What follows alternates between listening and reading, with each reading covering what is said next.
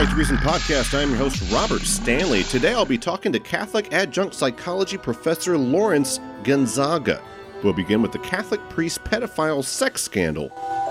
An explosive report alleging a cover-up of Catholic priest sex abuses dating back decades. A grand jury in Pennsylvania just issued its report. It found evidence of more than 300 predator priests, all accused of sexually abusing more than 1,000 child victims. Nuns throughout the world abused and even held as sexual slaves by priests and bishops. The Catholic Church is facing scandals and being forced to pay millions of dollars. The philosophy was not to help children, but to avoid scandal. They wanted to cover up the cover-up. They sought to do the same thing that senior church leaders in the diocese we investigated have done for decades.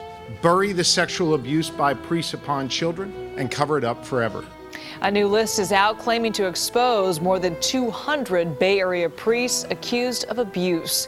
Just last week, the Diocese of San Jose was the first of the Bay Area to publicly list the name of 15 priests credibly accused of sexual assault. We're going through criminal filings. We're going through civil filings. We're going through news articles. We're basically scraping the internet of what is publicly available right now. There are secrets, even more secrets than the 30 names we're talking about here. There's more. Then we'll follow up with the weird concept of transubstantiation.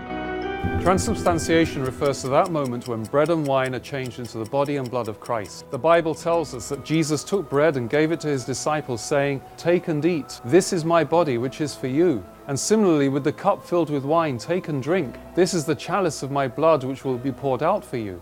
He did not say, this bread signifies my body, or this wine signifies my blood. No, he said, this is my body, this is my blood. This then culminates into whether or not God and hell really exist. Let's go to our next question, which is from Michael Matty. Is it okay to tell a child that God doesn't exist? Richard Dawkins. I think it's okay to tell a child the truth. But I would prefer to encourage a child to make up her own mind and to think about the evidence and to believe things when there is evidence. What I think is not okay, what I think is deeply immoral, is to tell a child that when she dies, if she's not good, she's going to go to hell. That seems to me to be mental child abuse and an utter disgrace. I remember when I was in England, we were preparing some young English boys. They're from very... preparing them for thank you. Preparing them for First Communion. And they were very patriotic young lads. And one of them announced very breezily to me that he didn't believe in hell. And I mean, certainly the idea of any child being sent to hell, I agree that that is grotesque, and that's not the Christian God. But anyhow, this kid, I said simply, Hitler. Do you think Hitler might be in hell? Started the Second World War, caused the death of 50 million? Or would you prefer a system where Hitler got away with it for free? Anyhow, the little kid was quite patriotic, and he said, he realised hell was in with a chance if Hitler was going to go there. What about a system where he was simply obliterated and didn't exist anymore? Well, he would have got away with too much as far as I'm concerned. So you actually, prefer the idea of hell as a place of punishment but for who? Where do you draw the line? Do unbelievers go to hell? No. The only people... one, I hope nobody's in hell. We Catholics generally believe that there is a hell. I hope nobody's there. I certainly believe in a place of purification. I think it'll be like getting up in the morning and you throw the curtains back and the light is just too much. God's light would be too much for us. But I believe, on behalf of the innocent victims in history, that the scales of justice should work out. And if they don't, life is radically unjust. The law of the jungle prevails. Please thank our special guest, Professor Richard Dawkins and Cardinal George Pell. Australian court has found Vatican Treasurer Cardinal George Pell guilty of child sexual offenses. He faces a total of 5 charges for offenses committed against 13-year-old boys. The crimes happened when he was Archbishop of St. Patrick's Cathedral in Melbourne 22 years ago. And then we conclude with the elusive topic of free will. I want to start with a consideration of our ancient ideas about the relation of the individual to the world in terms of fate and free will, or determinism and free will. Because if we actually were aware of all the information that is coming to us through our senses, we would have a very curious sensation which would bug us because we wouldn't be able to find words for it. It would be like this. You would first of all realize that if you didn't be so selective, in other words, if you didn't pay attention to this detail and that detail, but were just simply aware of it all in general, you would get the funny feeling in the first place that you were just a puppet, that you were automatically responding to all kinds of physical and social influences around you, and that you couldn't help yourself. You might object to that, or you might alternatively enjoy it. You might get a sensation that you were just floating. You didn't have to do anything. You didn't have to think about any problems. You didn't have to worry about what you ought to do. You would just feel yourself responding. And that would be a very pleasant feeling if you liked it. But on the other hand, depending on your personal constitution, you might feel terribly threatened by it. And you would interpret this sensation as a feeling of unreality. Have you ever suddenly felt that you were dreaming everyday life? That it wasn't quite real? And it spooked you? So you said, gee, it ought to be happening. See? I feel I'm going around in a dream. Because occasionally our mind slips. It's like the tuning dial of a radio. It occasionally wanders off and you get another station. And so in the same way, our minds occasionally slip into another way of seeing things. This is Lawrence Gonzaga, and you're listening to The Right to Reason. It's the Right to Reason podcast. This episode of the Right to Reason podcast is brought to you by our patrons and contributors like me. We have all recognized the value of the unrestrained marketplace of ideas and have decided to make a difference. You can make a difference too. Contribute at patreon.com/right and learn more about your right to reason at therighttoreason.com. Your activism is appreciated. Lawrence Gonzaga, this is really cool, man. We're actually talking from the Philippines right now, is that right? That's right, and Parañaque, near Quezon. Well, it's Manila, basically. People would probably be more familiar with Manila, Philippines. All right, what are you doing way over there, man? I'm visiting family here. I mean, I haven't been here in a year. Some of my family has, health issues, so I figure I'd come visit more often than I have been. Yeah, well, I'm sorry to hear about that, but it sounds like it's a great opportunity to get to see your family again. So Absolutely. Could you introduce yourself just so we could understand a little bit more about who Lawrence Gonzaga is? The man, the mystery, the legend. Well, let's not oversell me. Yeah, right off the bat. Right. Well, I mean, as far as I would say that, my title is behavioral health expert liaison to the counties. I mean, it's a very long title. I haven't changed my card yet. That is a long title, yeah. But basically what that means is I work for a local Medicaid health plan. So for those who are familiar with Medi-Cal in California, so it's a Medicaid program, which is sort of low income. Sounds like basically, socialism. a lot of folks call it Obamacare. Or Romney Care, or something, but for California. Yeah, whatever the name they want to go with. So I work within that health plan. So basically, we're an insurance company for low income families. And on the side, for the last 8 years or so, I've been teaching as an adjunct, first in child development departments, but now in both psychology and child development departments at recently 3 different colleges, universities. But wow. One of them is sort of that private university is sort of phasing out, if you will.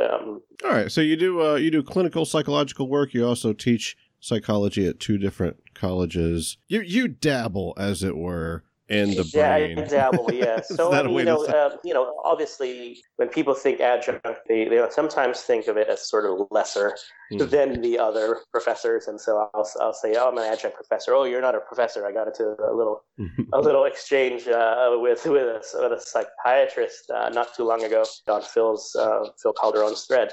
I teach the same classes. I use the same textbooks. I have the same methodologies as the full timers. So you mentioned Phil Calderon. That's from Believers and Non-Believers in Discussion. And that's actually how I got to know you. Phil's a longtime listener, a patron of the show, and a really great friend. So I already know, just going into this, that we're probably going to have a really fruitful discussion. The thing I wanted to get to first is that you're a Catholic and I'm an atheist, right? We think a little different. We see the world differently, right? And I wanted to ask you about that, and I wanted to figure out why you believe what you believe.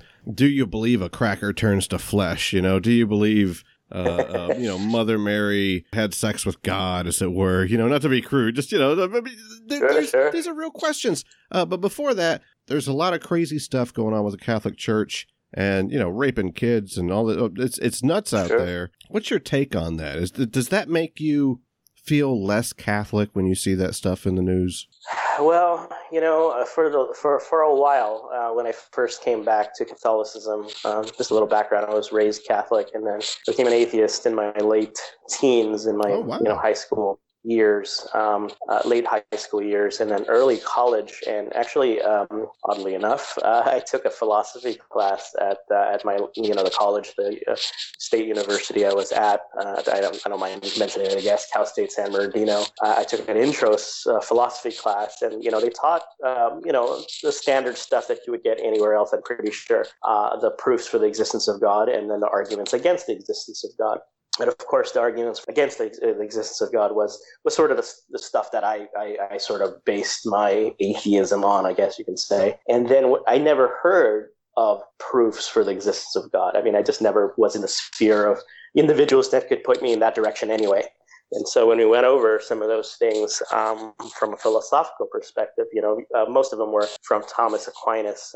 Catholics call him St. Thomas Aquinas. And he wrote in his Summa Theologica what are commonly called the 5 proofs, or the 5 ways, right? And so those are the 5 sort of philosophical proofs that he came up with. And I don't think he necessarily came up with it was like original to him, but I think he sort of fine-tuned it for a Catholic perspective or audience. I don't know. Yeah. Anyway, so those are the 5 proofs of the existence of God. There was one other one from St. Anselm, which was the ontological proof, which was sort of fascinating. Anybody who's interested, just go Google the ontological proof. I wasn't necessarily convinced by that proof, but those proofs changed sort of my perspective to say maybe there is some kind of rational basis to believing in God. And then after that, I reconnected with my Catholic roots, and then for a brief period of time explored Protestantism. And so then I said, okay, so God exists, God is one, and out of the 3 monotheistic religions, for the last 15 years or so, I've been Catholic again. So going back to your question, my personal perspective, this is not a new crisis. I don't know if folks recall, or your listeners recall, in the early 2000s, this broke pretty heavily on the news, the abuses in the Catholic Church for decades.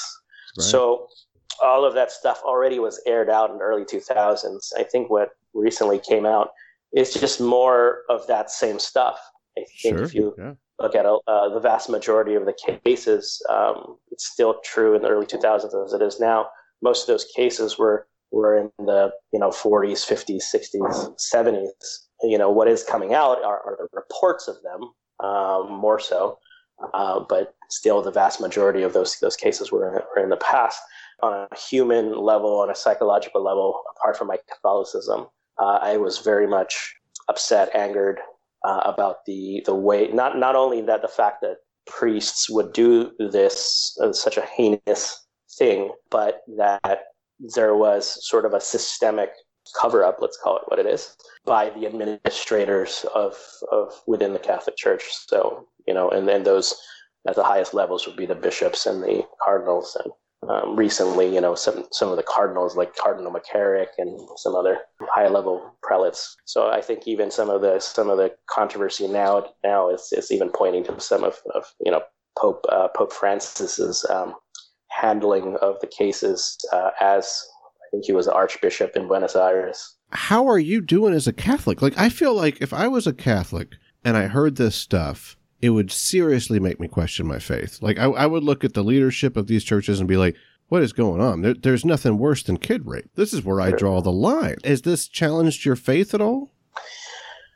Well, I wouldn't say it's challenged the faith. I think it would challenge my trust in the institution. Yeah. The thing that's difficult for folks to understand when they're on the outside looking in is they don't necessarily understand sort of the social dynamics from within. Yeah. And so from within the sociology and theology and understanding of how Catholics, I guess, ought to think or should be thinking, I guess you can say, we understand that there are different dimensions of the church. And this is in the sort of theology textbook, so there's not just kind of cop-out answer, but there is a human dimension of the church, which is made up of the people. It's made up of the people, which are the laity and the clergy and the hierarchy, including the popes, bishops, cardinals. So that's the human dimension of the church. But then there's what we call the supernatural dimension of the church, which is what is sort of the essence of the church. And the essence of the church is we believe is sort of an institution that was founded by Jesus Christ himself. It's found in the scriptures. Protestants would disagree with this point, but it was founded by Jesus under the authority of St. Peter, and that's Matthew 16:18, right? Thou art Peter, and upon this rock I'll build my church, et cetera, et cetera. And so here, that's where the church was born, and that was the Catholic Church, I would say, was born at that point. And so my faith is in God. My faith is in the Abrahamic God, as fulfilled in the Christian church. Under the human dimension, there are faults and flaws of humans. I sin all the time, right? And so I hope nobody that I know is going to base whether or not they'll join the Catholic Church or Christianity or on my behaviors as they perceive them. And neither should my faith be founded upon the supposed holiness of either a priest, bishop, pope, or whatever. And so, are you saying that whenever you see something that priests have done, it doesn't necessarily challenge your faith because your faith is in the spiritual realm and this is just men making mistakes? That's a good way of summarizing it. The thing that I struggle with, though, is didn't God set up this system? Like, isn't this his design itself, the rock on which I'll build this church and all that? Doesn't he, or at least the faith itself, have some kind of responsibility for what the men do that are supposed to be working within the system? Yeah, I would say that's a pretty challenging kind of critique, I guess you can say. But you could take it a step backward even further, and I know there are some atheists who would say this at all, any kind of evil, right? He didn't just set up the church; he set up the whole universe from a Christian perspective, right? And so if that's the case, there shouldn't be murder. There shouldn't be rape at all, not just rape within the Catholic Church. There shouldn't be rape against adults and children or post-pubescent or prepubescent. There shouldn't be any evil, right? If the idea is God set up the system, so why didn't he create a perfect system?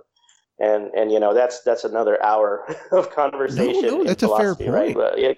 That's God's evil. Go ahead, sorry. No, I was agreeing with you like that. If you're going to say, hey, what's wrong with the Catholic Church based on the priests, but you're a theist, you're not just a Catholic, you're a theist first, so what's wrong with the world? Isn't that God's fault? And that's kind of where a lot of these conversations go, is they go right back to God, right back to the basics of ontological ethics. That's probably not a horrible spot to go. But before we do, transubstantiation. Do you really believe that when you eat the cracker, the priest blesses it, that becomes like flesh in your stomach, like you poop out the flesh, or, I'm being a little silly, but still, it seems kind of, to an outsider, it seems silly. Yeah, even from a Protestant, I don't know your background if you're always an atheist. But, yeah, Protestant. But before atheist, I was a Baptist. Sure, I'm pretty sure some of that Baptist is coming through. Right, yeah.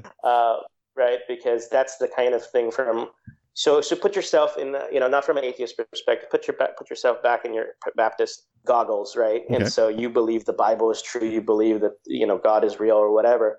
And so on that level, we would agree as a Catholic and a Baptist and other Protestants, the Bible is true because the Bible came from God. And I would say, that when you look at several scriptures, not just John chapter 6, which is one of the foundational texts for the Eucharist, what we call the Eucharist, is that Jesus himself said, if you do not eat my flesh and drink my blood, you have no life in you. Mm-hmm. So from a Christian perspective, if you look at that and you say the Bible is true, the Bible is real. He had thousands of followers standing there listening to him, and they even said, are you saying we have to eat your flesh? And he repeated himself several times in that context. You don't eat my flesh and drink my blood, you have no life in you. And it says they turned away, and all that was left was his core group. And he says, are you going to leave too? And they said, where are we going to go? Your words are eternal life, right? And so he didn't correct those Jews that were there that said, what do you mean we're going to eat your flesh? So we look at them and we say, that must mean that it was literal. And so if you have the faith of a Christian and you believe the Bible is true, then you would accept, and not just Catholics accept this, and to some degree, some Lutherans accept this, Anglicans accept this, or some Anglicans, right? And that's just the tradition of the church. If you look at the Eastern Orthodox, which were in union with the Catholic Church for 1,054 years or so, and there's variations depending on which group, they all believed in the Eucharist for the first at least 1,000 years, and up to 1,500 years, and the Protestants came and said, nope, that's not literal. The transubstantiation, it does seem biblical. It also seems crazy, though. I mean, do you really think that it turns to his flesh, or does it mean it like a symbolic thing? From a Catholic perspective, it's clearly not symbolic. So if it's in the Bible, he says it's my flesh, then it's his flesh. Mm-hmm. Now, how do you explain that sort of in a way that, sort of a rational thinking Catholic or, Christian would understand it? Thomas Aquinas explained it using sort of Greek metaphysical terms that he got from Aristotle, I believe, of substance and accidents. So there's a substance, which is the inner essence of a thing. It could be anything. So in this case, it would be what looks like a piece of bread. So the accidents would be the external appearances of it. So the accidents of the Eucharist would be, it looks like bread, but the actual substance has changed. That's the term that you use, transubstantium, right? So there's a change in the substance after the priest says the words. So what was once bread externally and intrinsically is now extrinsically looks like bread, but intrinsically is the substance has changed to the flesh of Christ. So in that sense, that's the reason why when we consume the Eucharist, it's actually not really interacting, like God is not necessarily being digested per se. It's the accidents of bread and that's being digested. So we're not, to use the phrase that you used earlier, we're not pooping out God. Right. But by that point, at least the theology is that the Eucharist has ceased being the Eucharist. You mean it's really God's flesh in a spiritual sense, but not in any like scientific, empirical, testable way? Well, empirical, scientific, you wouldn't be able to test a substance of something in the sense that Thomas Aquinas is talking about it. Yeah, right? It's the essence of it. Does he mean it like a supernatural thing? I mean, if it's natural, then we can test it. If it's natural, it's not fancy stuff. It's just basic. We can stick it with a needle. We can dissolve it into I liquids. understand what you're saying. So if you cut it open, you won't. It doesn't bleed. I mean, right. I'm not. From within the Catholic culture, there's a lot of beliefs in these miracles, and I don't discount the miracles, but I'm not an expert in some of these like Eucharistic miracles. I'm pretty sure you can Google some of these things where you have they've tested some Eucharist from the 15th century and it's not decayed.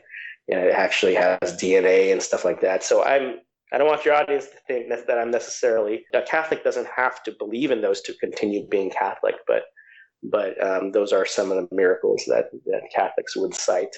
And they've done actually some scientific tests on those miraculous, quote unquote, miraculous events. We're not going to agree on any of those. I know that right off the bat. I'm sure you've looked at them. I've looked at them. This isn't something that is going to get entered into a peer-reviewed journal of biology, right? You as a psychologist, it would blow your mind, I'm sure. As an academic, as a professor, as a clinician, you would look at this and you would say, if you saw this in a peer-reviewed journal, you'd immediately read it and be like, yeah, this is kind of cool. It confirms my faith, but this don't pass the muster. Like, there's no way that this is going to be believable. Like, it's just, it's a different thing when we're talking about academics and science, right? I don't quite understand what you mean by a different thing. I don't know what actual tests have been done on those miraculous Eucharistic miracles, so I can't speak to it sort of intelligibly.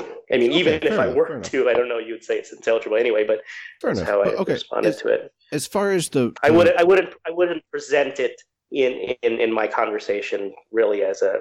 I'm just throwing it out there as something to consider if people were curious about it, but right. I'm not an expert in it, so I don't know. The piece of bread itself, that is not physically Jesus Christ. That is, as Aquinas would refer to, the substance thereof, right? So the way that an atheist might understand that would just be, it's supernaturally Jesus. It's not like really Jesus. Is that a fair way to look at it? I don't think a Catholic would say it's not really Jesus. I think a Catholic would say that's really Jesus. I don't. Maybe we need to make some further finer distinctions that I have to think about. But if you say it's really Jesus, we can't look like you can't take that home with you. Like immediately upon the priest putting that in your hand or on your tongue, that's not skin. Like all your senses are saying that's not him. So that's not Jesus from the empirical sense, which means based on our senses, right?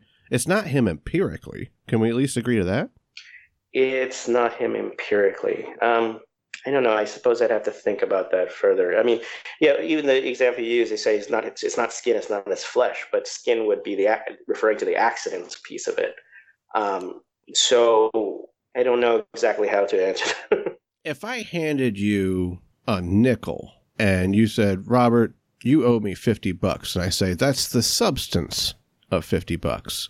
That's, you know what I mean? Like, you'd call me on it right away. There's no way that... Because you can't take the substance of the bank. Is that kind of what you mean? Yeah, that's a good way to say it. Sure. Like, and I'm not just trying to like make argument from analogy. I'm trying to describe it in a way that you could look at it from maybe your teenage atheist time. From my atheist perspective, that you could say, look, there's no way that this sounds logically coherent to this guy. Like you gotta know where I'm coming from. Where you're like, okay, look, maybe you just gotta take my word for it. There's nothing that I can say that's going to convince you that it doesn't look like skin, but it's skin. You know what I mean? And then I would even be kind of worried, like, what part of his body did I get? Like, maybe the priest got like a cool part, like a nipple. But, what if I got something dirty? I don't want the butt cheek. It seems so wacky to me that it's even hard for me to talk about it without talking like that, So it's not like I'm deliberately trying to be sacrilegious or anything or disrespect your faith. But my point in bringing it up is more like, I can't believe this without just some kind of level of faith that would destroy any whisper of cognitive dissonance in my head. Like it would have to be such a strong faith that I would be willing to go, I don't see it with my eyes, but I know it's really just the way that the Bible says it is. Even as you're talking, I'm like thinking it through, I would venture, I guess you don't believe in even the concept of miracle in general, do you? No, not really. Because that would be the suspension of sort of the physical laws of nature, right? So that a supernatural event can take place. Now, something like the Eucharist would probably have to be considered a miracle. It's a suspension of the physical laws. Again, going back to my point earlier, I think you'd have to. For any of the Catholic doctrines, I say this, and I don't know if it's appropriate, and there's probably some Catholic scholar or philosopher that's gonna that would listen to this and say, no, that's you didn't present the there's the always Catholic one. Church teaching accurately. But going back to my point earlier, I mean, you kind of a lot of Catholic doctrines or even Christian doctrines, you'd have to be a Christian to just believe it or understand it. Right. I mean, there is a faith. There is a faith aspect to this. So if you already started off believing the Bible is true and the Bible is the Word of God, already I've lost the atheist. Right. Right. And so you're already within the Christian community by even believing the Bible is true or God is real. Right. And so once you get on that level and then now you're a Protestant and I could talk to a Protestant, like, maybe this would be easier if you were back in your Baptist, if you could switch off your atheist and go back to your Baptist. I think what I'm saying might be a little bit more intelligible from a Baptist perspective or Protestant perspective. It's funny you say that. I don't expect an agnostic or an atheist to like understand or even accept anything that I'm saying. My sister's a Catholic. I had come out as an atheist to my parents, who, my dad was a preacher, my mom, dad, and older brother, all fundamentalists, So whenever I came out as an atheist, they were just pissed. They were livid, man.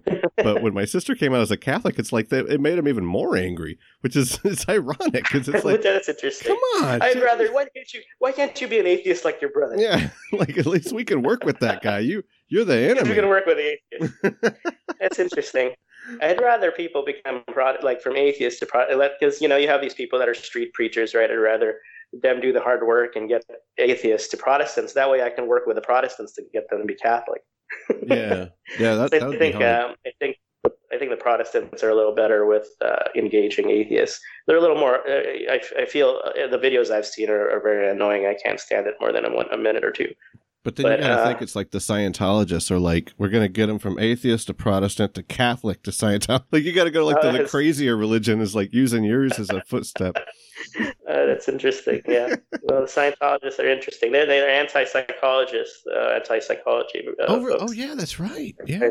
We've almost come full circle because we've started off with pedophile priests. I'm like, how could you possibly stay a Catholic? And you're like, if you had my faith in God, you would. And then I say, well, how can you possibly believe, bread's really Jesus? Jesus is the bread. Is he toast? Is it, did they cremate him? What is it? And you're like, no, trust me. If you had my faith, you'd understand. It seems like we need to talk about faith in God. Would that be an appropriate conclusion to this 3-part discussion, do you think? Yeah, I think that would be fair, yeah. Why should I believe in God? That's a normative claim, right? Like this is something I should do. So I'm not just asking from like an ethical sense, like it's bad if you don't, but I'm also trying to imply the empirical reason to believe in them. Like what's a good logical reason? What's a good evidence-based reason? What's just a good argument that you would say is to, look, I can't show you God, but I can convince you that he at least exists. Well, I would just, I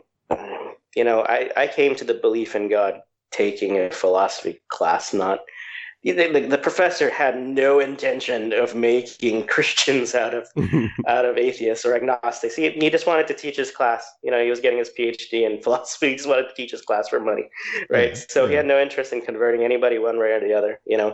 It's kind of just how I interacted with the material. I had no interest in becoming. I didn't take the class. Oh, maybe I'll become a Christian. I interacted with the material that was presented. And for me, it was convincing. Maybe for another person, they'll say that's all bullshit. And that's, that's fine with me. And maybe that's not the common answer for any other Catholic you might have on your program, but that's fine for me because it's just how I interacted with that material. It moved me. But, C.S. Lewis had an argument, and this is probably not convincing for a lot. It's a very light argument. Every natural desire that we have has an actual objective thing to be desired. So if we are thirsty, there is something to drink, right? Or if we're hungry, there's something to eat. If we have sexual desires, there is actual sex to participate in. So that's one observation. So I guess you can say that's the premise, is that every natural desire has an objective thing that satiates that desire. So the desire goes away, and then you get satiated another time when you get hungry again, when you get thirsty again. And he also then observes that there is this, he claims this is a natural desire. There are folks out there that have this yearning or longing for something, whatever that something is, but it's not a thing that something in this world actually satiates. And for those who continue on that path, they find it in this belief in God. And so if there is this natural, and some probably will argue, well, I'm an atheist, I don't have a natural desire for God, but that was his argument, and to some extent that's meaningful to me. I kind of struggle with C.S. Lewis whenever he's talking about natural inclinations. I would ask him, how do we know which one of these things are natural and which one of these things are given to us. Like sociologically, if I told my kid that Santa Claus exists, then they're going to want to believe in Santa Claus. But that doesn't mean that there is a real Santa Claus. That just means I gave that to them. I had a lot of childhood indoctrination. I had certain expectations about lots of stuff. I mean, not just God stuff. Expectations of myself. I was told I was broken, that I was a sinner. I mean, I'm not saying that this is indicative of all religious backgrounds or what have you. This might not have been your experience, but just, me personally, I had certain expectations about sexuality. I thought that if I thought gay thoughts, that it'd make me gay or something, you know what I mean? Or if you as a psychologist, you've heard them all, man. But I had expectations about marriage. I thought that a woman would be submissive. Boy, was I wrong. There was so much stuff that was just kind of given to me, but that doesn't mean that it really existed any more than Santa Claus. See, I believe in predestination personally, and it is a Catholic doctrine that a lot of Catholics don't know about. And so that, it goes back to the reason why I don't stress a lot about whether I need to convert people to Christianity or Catholicism, because all of that is already set, right? And so if a person's meant to be saved, if you will, right, at the end, things will play out so that they will be saved. And those who are not, it plays out so they don't. So I don't personally stress a lot about necessarily giving you the right answers or whatever, because if it's meant to convert you, then it will. If it's not, then that's a good. It doesn't. No, that's a really good point, because it's almost, I wanted to go into faith after God. You cut right through the mustard, right down to free will in a way, because if I'm already predetermined to go to heaven or hell, faith doesn't matter. Whether or not I believe doesn't matter. Whether or not I'm a good or a bad person doesn't matter. The Eucharist wouldn't matter. Priests and children would matter. Like at this point, this is just basically, do we have free will or not? Because if we do, then I'm being held responsible for my actions. If we don't, God's just kind of doing this all on his own. And I don't have to worry about being a Christian or an atheist or whatever. I am whatever he makes me. Would that be a fair way of looking at it? I'm going to, at the risk of getting Catholic philosophers to really excommunicate me. Oh, risk it. Let's get them to do that. No, I would say that that would not be the way I understand it. There is a major division, and there's several different perspectives within Catholic tradition, but basically there's two different. There's the Molinist, and then there is the Thomist from Thomas Aquinas. And so between the two major groups, I guess you can say, and some will debate whether those are the two major ones anyway, but Thomas definitely is one of them, is that what is the basis for the person's salvation, the person's justification? Is the basis what we do as individuals, or is the basis what God has designed from the beginning? And so Thomas, if I understand correctly, Thomas's perspective is that God has predestined some for salvation, and he did not predestine the others for salvation. And so when those people, whoever those people are, do their actions, and some of those actions are evil because they didn't receive any kind of grace, I guess, to overcome those things, or to help them with those things, then the basis for their damnation is really their own doing. But for those who are saved, the basis for that salvation is God's predestination, and that in itself is hours and hours and probably even semesters in theology class to try to understand that stuff. That's dark, man. So basically it's like challenging. Nobody deserves to go to heaven. We all deserve to go to hell, but God just selects some of us out of this hell-bound group of people that he provides his grace to. Would that be a good way? Well, that's not too different, really, to be honest, at least from my perspective, from the Calvinist perspective. The only difference is the Calvinist perspective. So I recently had an exchange with a Catholic, and he was like, "No, that's a Protestant." I was like, "Nope, actually, read Thomas Aquinas. It's a Catholic doctrine. Calvin didn't come up with it." The only difference is that Calvin said God predestined positively those who go to hell and those who go to heaven. So God is the author. He says those ones are going to hell and those ones are going to heaven, and he had caused those two. So that actually, from a Calvinist perspective, there is no free will. There's will, and the will is God's will playing out in your life, right? And so, but the Catholic perspective is slightly different, is that he chose those who go to heaven, and he didn't choose the others. to go to hell. So they still maintain a sense of free will, and that's the basis for their damnation, is that they chose to do the evil thing. Of course, the challenging thing would be is if you didn't choose them, then it's kind of like saying you're going to hell anyway. You're a determinist. Would that be fair? I would say, even as an atheist, I was a determinist. There's actually quite a bit of psychologists. Just quickly, you referred to me as psychologist twice. I'm not. It's actually a protected title for those who are licensed in the state of California. So I don't do any therapy or anything, so I'm not a psychologist. Okay. There's books about this, about no free will, right? Even Sam Harris has a book on no free will. And those studies seem to indicate or seem to support the idea that even in an atheistic worldview, based on the science, we don't have free will. So Right. But as an atheist, I would agree. I was a determinist. So my thing with determinism as an atheist is I don't have anyone really to blame. I mean, don't get me wrong. If somebody murders my family and then, the judge is like, what do you want to have happen to him? I'm not going to be like, he had no free will, just let him go. Obviously, there's emotional significance to our decisions and what have you, but I don't think that essentially we really make them. That's not a big deal, like you said, for an atheist.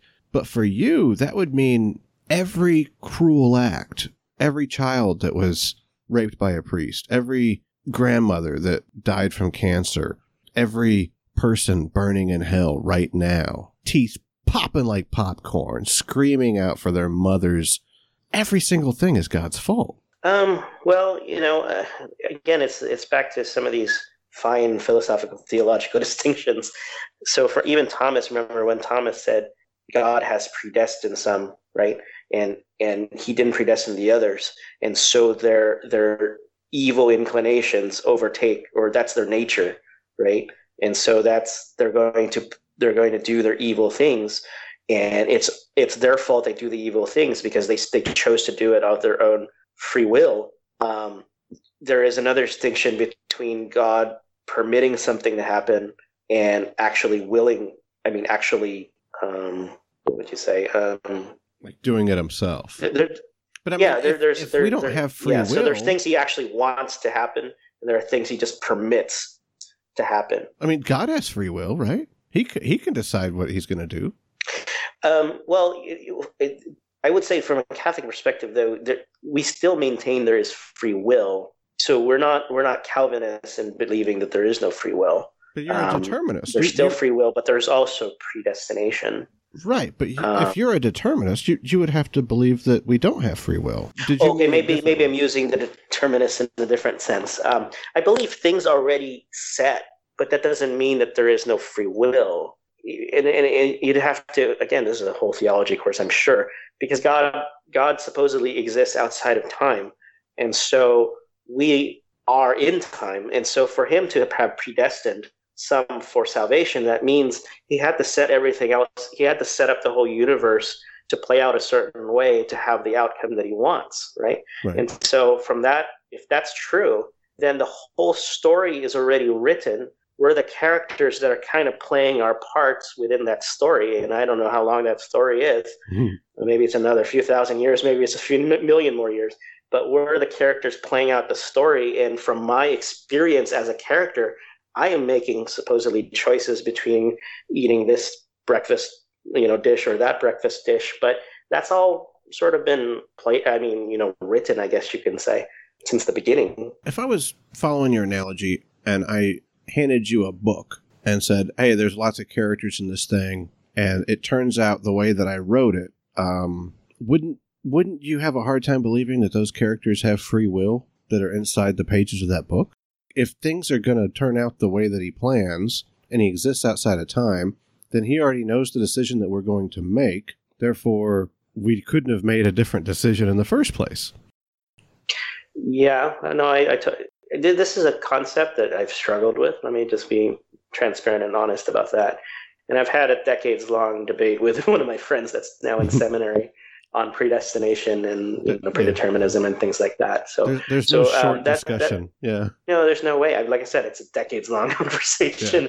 It's one of those things. I mean, you just look at it at face value without getting into the debate. Catholic Church teaches predestination as true, and it also teaches free will as true. And as a Catholic, we have to look at that and say the Catholic Church teaches it as a doctrine. It's a dogma even. And so we can't reject it. How do those two things work is, and this is, I try not to make it sound like a cop-out, but it is a mystery because we don't know how to understand it necessarily. And some people have tried to explain it, like Thomas Aquinas, like Molina tried to, explain it. And there's even modern writers that tried to explain it. John Salzo was one of them. He wrote a book on predestination, and some other, priest that just passed away a few years ago wrote a 2,000-page book about it. And so it's hard to understand even from within the Catholic understanding, but we believe it because we're Catholic. And that's just, there's no two ways about it. It's a dogma, so we have to accept it. How to try to understand it is the challenge. Seems like for us to understand the Catholic concept of determinism versus free will, we'd have to understand God existing outside of time, and that might be something that we do next time. I feel like I'm taking up your whole evening. I really appreciate you talking to us today. Would you be willing to come back on, and maybe we could try to figure out how God can exist outside of time? I think it would be. I don't know if I'd have any without doing any research on my own, because I just kind of believe it at this point, and I don't haven't necessarily researched it. You just believe it? Yes. I mean, well, it's a doctrine, right, that God exists outside. Well, you know what? I don't think that piece in itself is a dogma that God exists outside of time. I'd have to do a little bit of digging about that, because I heard a response from a sort of Catholic theologian. He had said, well, we don't actually know if God exists out of time. We don't know how those things work. Well, that's a pretty fair answer right there. At least it's an honest answer to say, I don't know. And that's kind of my take as from an agnostic atheist perspective. Is I say I don't know, but the way that you've explained yourself, I think I know you a little bit better today, and I appreciate you coming on and talking to us. Oh, thanks for having me. I really appreciate this conversation as well. To keep my hands on myself.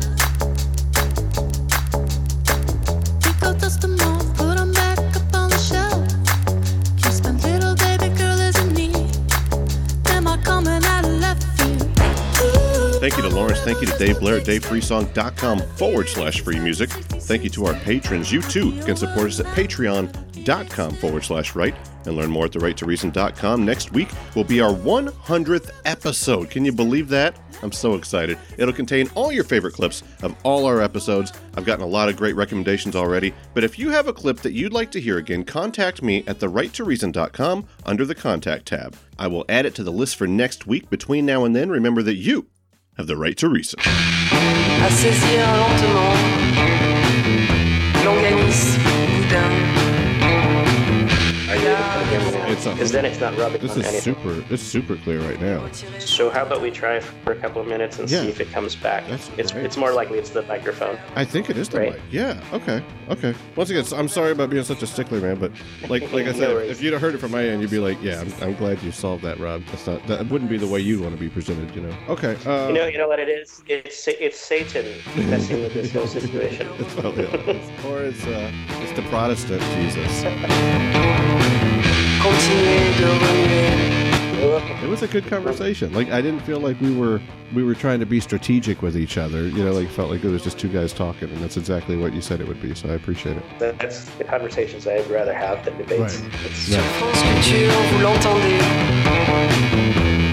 For me, most of it, I don't want to say that I don't care about your listeners. I'd like to have a conversation with you, and that's kind of how I'm looking at this.